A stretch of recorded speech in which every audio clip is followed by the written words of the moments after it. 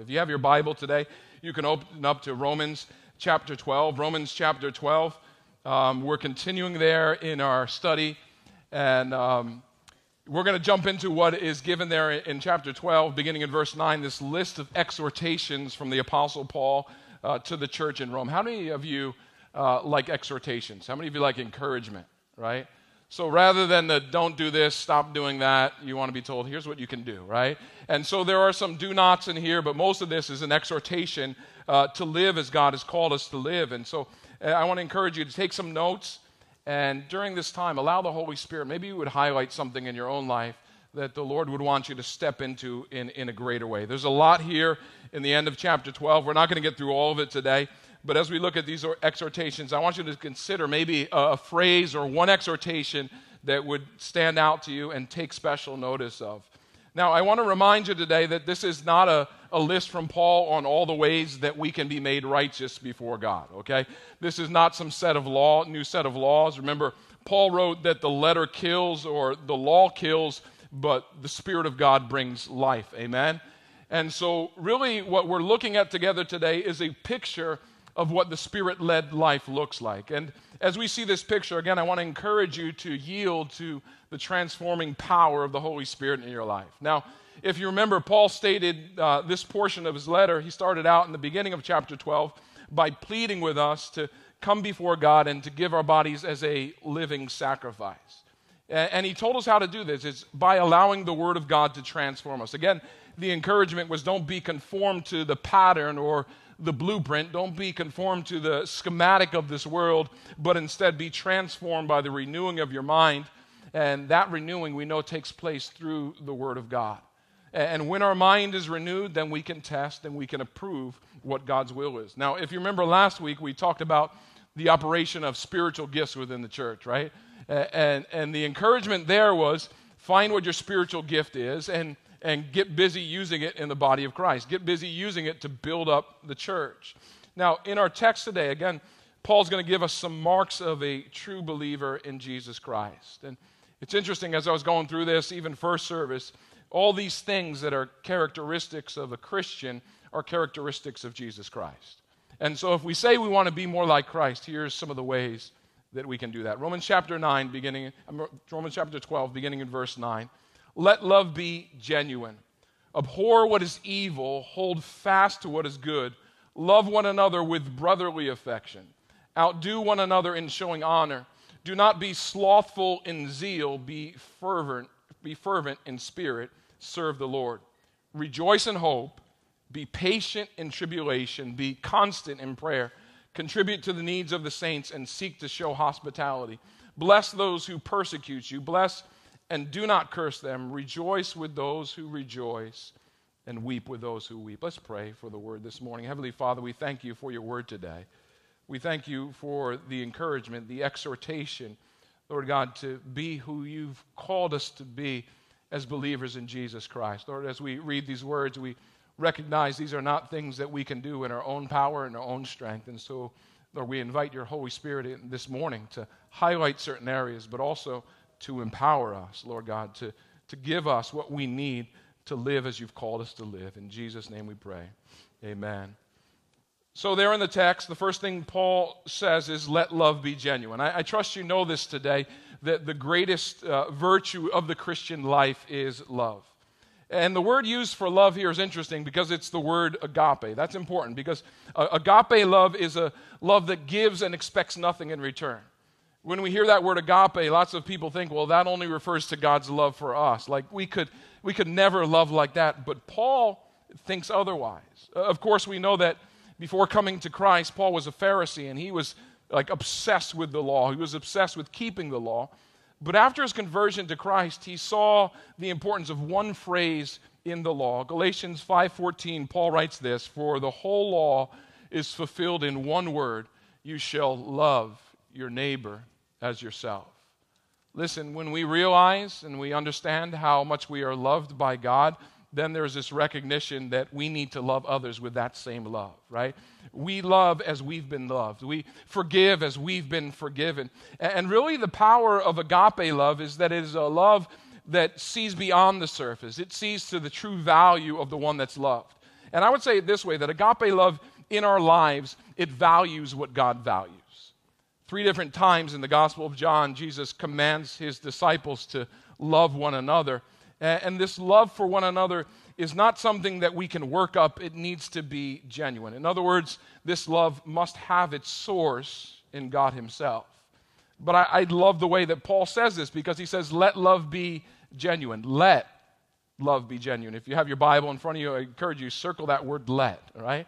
Let. It should speak to us. It should tell us that if we are believers, that the love of God is already in us. The love of God is already in us, and so we just need to allow that love to be expressed. The real challenge is not to work up some kind of love for others, but the real challenge is to refuse to allow the old nature to hinder the love that Christ already put in us. Now, the NIV, if you're reading NIV, says love must be sincere. The English word sincere comes from the Latin sincerus, which means without wax. And so he says, let your love be without wax. Well, what's that all about, right? Well, it comes from a practice of early Roman merchants who, when they were trying to sell a porcelain jar or a vase, if a crack would appear in the jar, what they would do is they would fill that crack with some wax that was the same color, right? They would try to hide the imperfection with the wax, but eventually the buyers caught on, and so here's what they would do. They would hold the jar up to the sun, and if that wax began to melt, it would reveal the crack in the jar.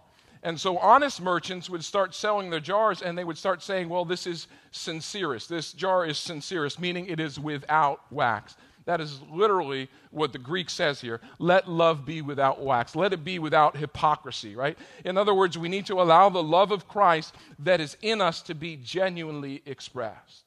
So again, the first exhortation is let love be genuine. And then he goes on here, and I think he really begins to kind of unfold all the ways in which we let love be genuine. He says, abhor what is evil and hold fast to what is good. You know, one of the highest virtues in our society today is the virtue of tolerance. G.K. Chesterton once said, tolerance is the virtue of a man without convictions. Because tolerance basically says we should never make any judgments about what is right and what is wrong. We should just tolerate. We should put up with so many different views, and we can never specifically say that's right or that's wrong. However, we know that the Word of God tells us clearly, amen, that certain things are evil and certain things are good. And so the highest value of Christianity is love, not tolerance. It's love, not tolerance. And here's why you need to make that specification, right? Because it's not loving to tolerate or to allow what we know to be destructive in someone's life. As a parent, you know it would not be a loving thing to tolerate drug use in your home, right? That's not a loving thing. We know that's going to lead to destruction. And so I want to encourage you today, don't allow yourself to get used to evil in your own life, and don't allow yourself to get used to evil in our culture. Regardless of what others would call good, we have the Word of God, and this becomes our definition, right? This becomes our foundation. Regardless of what our state government in New York would say, we know, no, life in the womb is sacred. Abortion is not health care. Just think about the insanity. I was thinking about this the other day, of a state that pushes reusable bags but believes life in the womb is disposable. We should not tolerate this culture of death. We should stand boldly against it. We should hate what is evil. You see, it's because the church has bought into this virtue of tolerance, and we think, well, that's the highest virtue, that we're seeing all this moral decay around us, and we're staying quiet. But Paul says, no, you need to hate what is evil. I love the word abhor, because it's even stronger, right? You need to abhor what is evil. Now, in the Greek, there's 2 words for evil. There's poneros, which is the word here. It is this ethical sense. It's anything that's wicked or that's bad.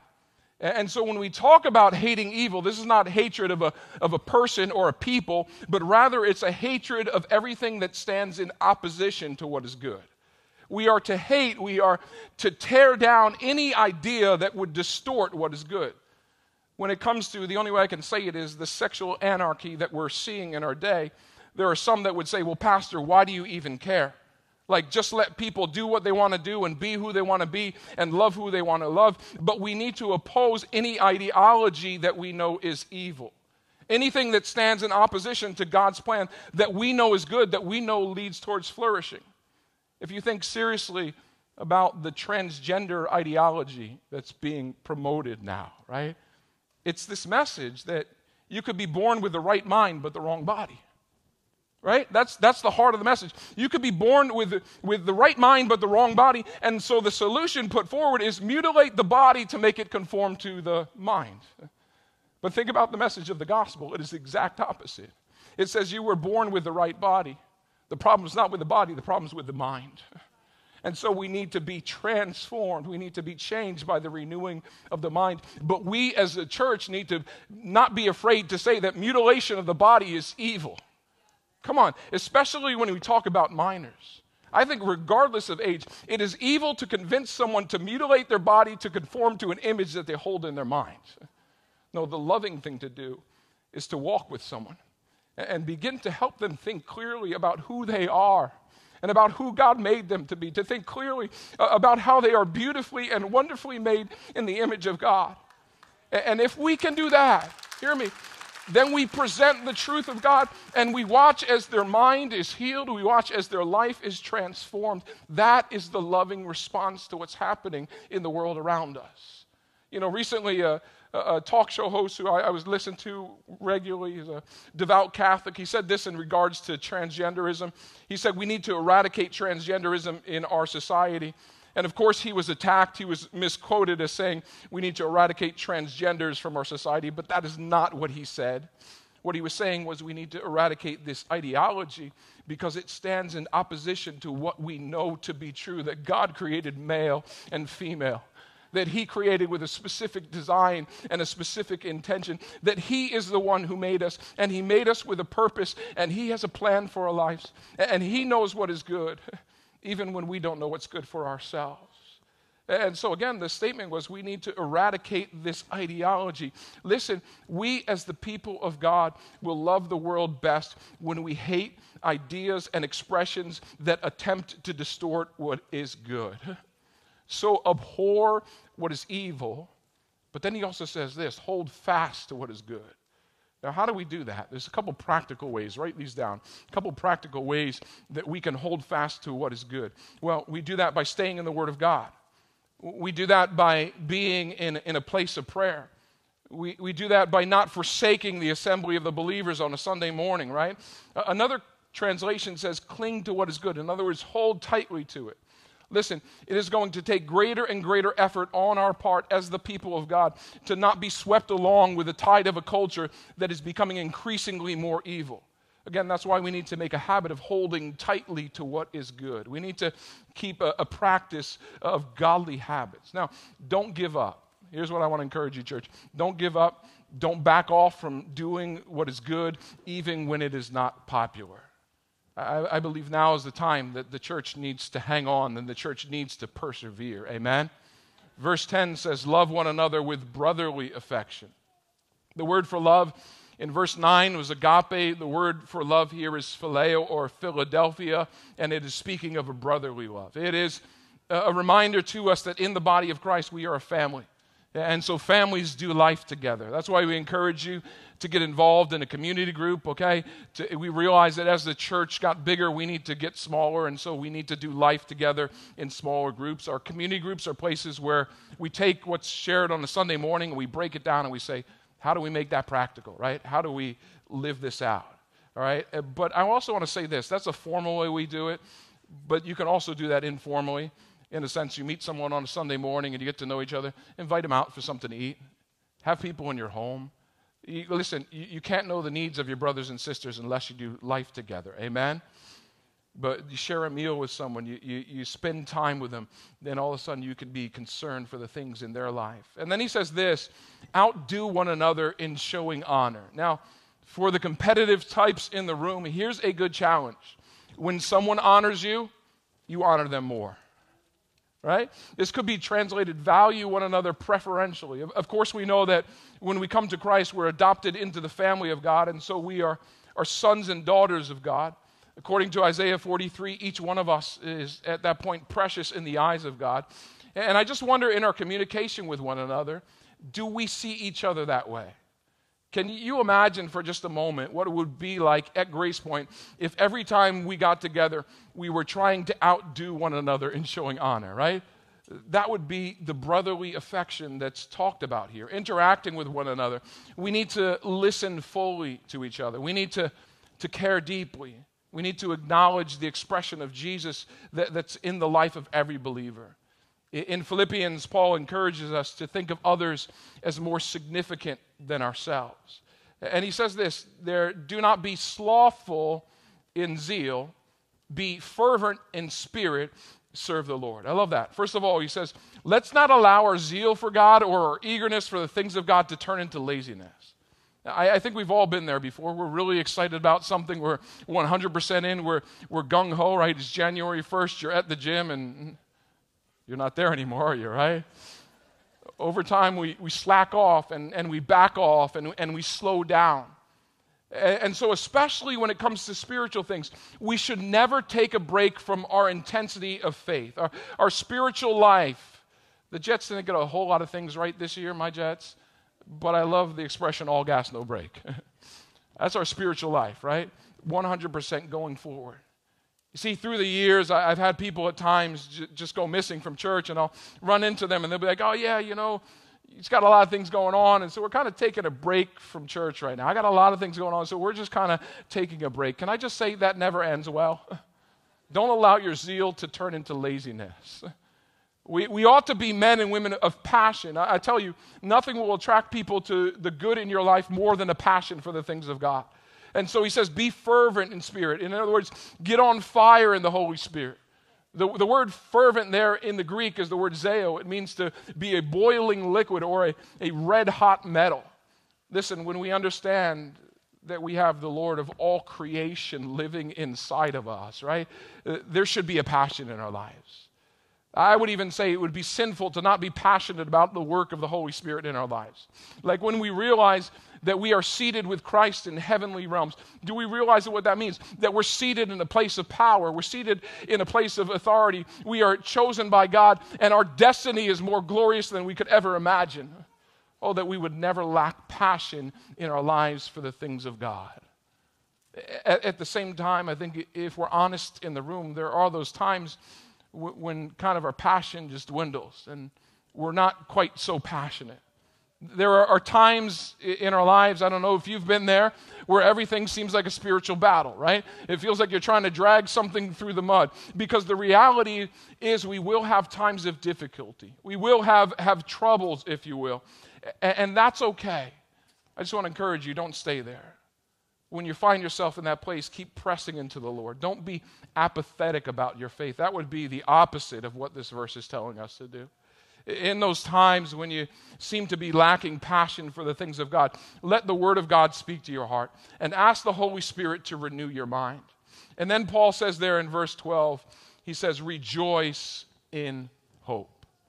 Now, what is our hope as believers? What is it that we're called to rejoice in? Well, I gave you some room to write some things down there, but I can tell you a few things. Well, Paul already told us earlier in our letter that our hope is in the finished work of Jesus on the cross. Our hope is that when our transformation is complete, that we will be made into the likeness of Jesus Christ, that we're going to live in His presence forever. And that hope, if we cling to it, can see us through the most difficult of times. If we keep our eyes on where we're headed, if we're reminded of our glorious future, that's our hope. That's what we rejoice in. And so he says this, rejoice in hope, but also be patient in tribulation. Now, when you hear that word patience, I think sometimes we think of that word as a very passive word, right? I'm being patient. I'm just kind of waiting around, right? But patience here does not speak of just this passive, I'm kind of putting up with things, but I would say patience is a very active, steadfast endurance. Patience requires steadfast endurance. There is a steadfast endurance that is required in the midst of tribulation. Now, what is tribulation? Tribulation is not a minor thing, okay? You stub your toe, that's not tribulation, okay? It refers to something deep. It refers to something that is troubling. But according to James chapter 2, we know that all tribulation that God allows in our lives is ultimately for our good. And so when we're walking through a trial, We can't use that as an excuse and say, well, I'm going through something right now, and so I can't really love my brother or sister. I can't really be involved. I'm going through it, right? I'm just going to kind of back off and take a break. No, instead, I would encourage you, be steadfast. In the midst of tribulation, be steadfast, be consistent. And then Paul says this, he says, be constant in prayer. 1 Thessalonians chapter 5, verse 17, Paul says, pray without ceasing, right? In other words, continue to pray. In other words, we should always be in constant communion with God. This really refers more than anything to the attitude of our heart. To be constant means to be continually attentive to something, to wait continually on something. And so as we are constant in prayer, we are attentive to the Lord for His direction and for His instruction for our lives. Verse 13, contribute or give to the needs of the saints. When we talk about that brotherly love or that familial love that we are called to have as the people of God, I got to say, that's not in word only, okay? We ought to do what we can to assist others when they have needs in their lives. That's why we started the Benevolence Fund many years ago here at the church. We said, let's set aside some practical resources to meet needs in the body when they come on. And there's times when people go through struggles, they go through, financial needs, maybe no fault of their own. Maybe it's just the circumstances, but because of that, we are able as the body to respond. And then he says this, and seek, find a way to show hospitality. It's amazing because the Greek word for hospitality is literally translated love for strangers, okay?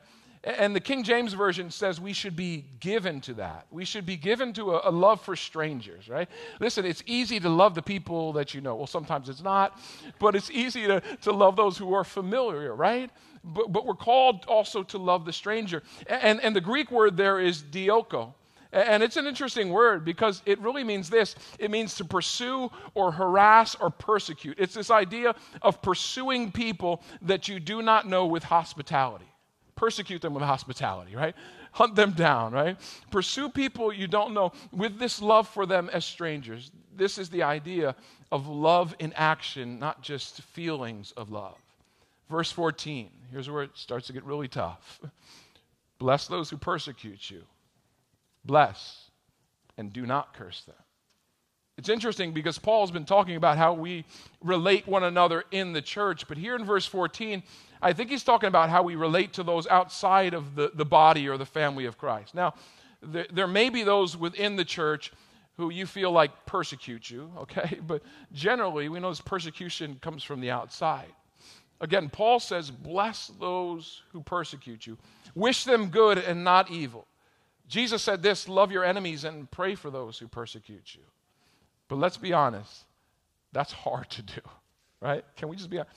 That's hard to do. It's hard because our old nature doesn't want to honor someone if they don't honor us. Our old nature wants to honor ourselves. Our old nature doesn't want to forgive when we're wronged. Our old nature wants to, I don't get mad, I get, right? That's the old nature. And so when someone offends you, when someone insults you, the natural action is to begin to respond in like manner. How many times has someone wronged you?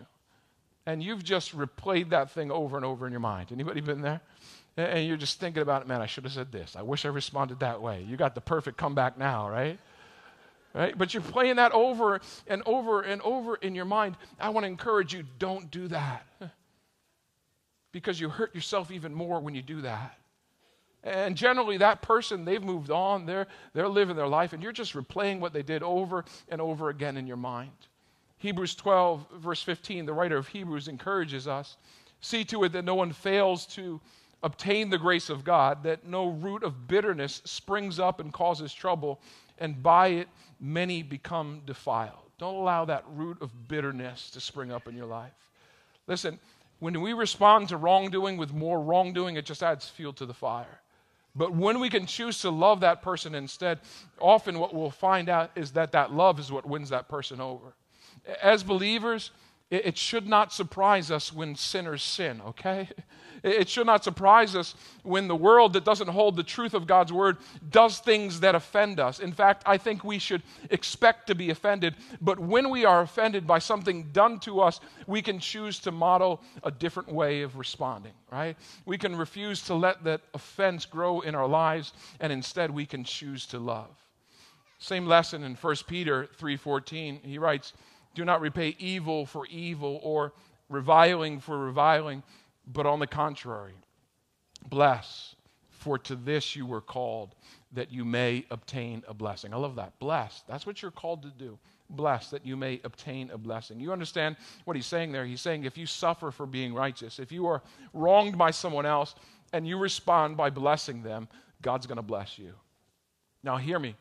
This does not mean that you need to live like a doormat and keep giving someone an opportunity to wrong you or hurt you or abuse you, but you can be gracious and you can be loving in your response to those who persecute you. Because here's the reality. When somebody loses it on you, you ever been out there and somebody like full on road rages on you? You have no idea what's going on behind the scenes in that person's life. And so if you can look at what's going on and instead of responding in like manner, you can begin to pray and say, God, I don't know what's happening in that individual's life right now, but Lord, I just pray you'd be with them. Lord, I pray you'd give opportunity for a believer to speak into life. All of a sudden, things begin to change. And so instead of responding in a like manner, take it to prayer. Ask the Lord to work on their heart. Ask the Lord to bring conviction. I know you want vengeance, but we're going to get to it next week. Vengeance is mine, says the Lord, okay? That's next week's, okay? But ask the Lord to work on their heart.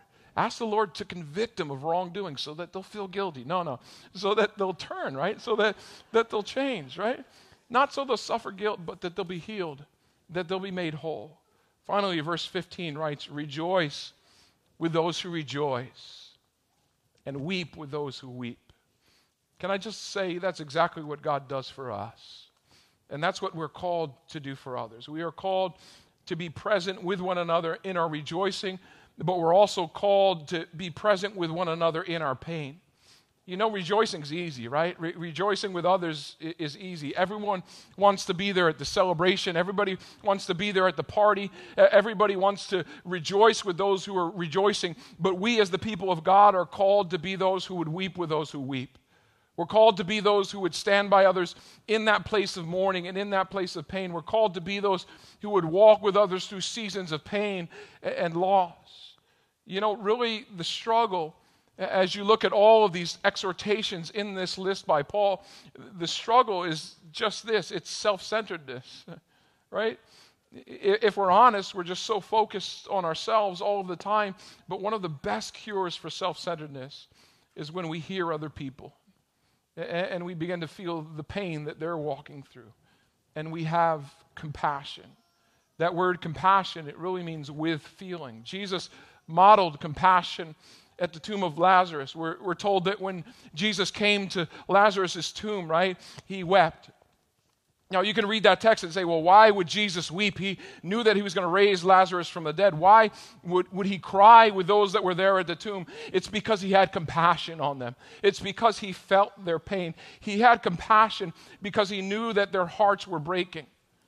Now, it's amazing because the very first miracle that's recorded in Scripture for us is the changing of the water to the wine at the wedding feast in Cana.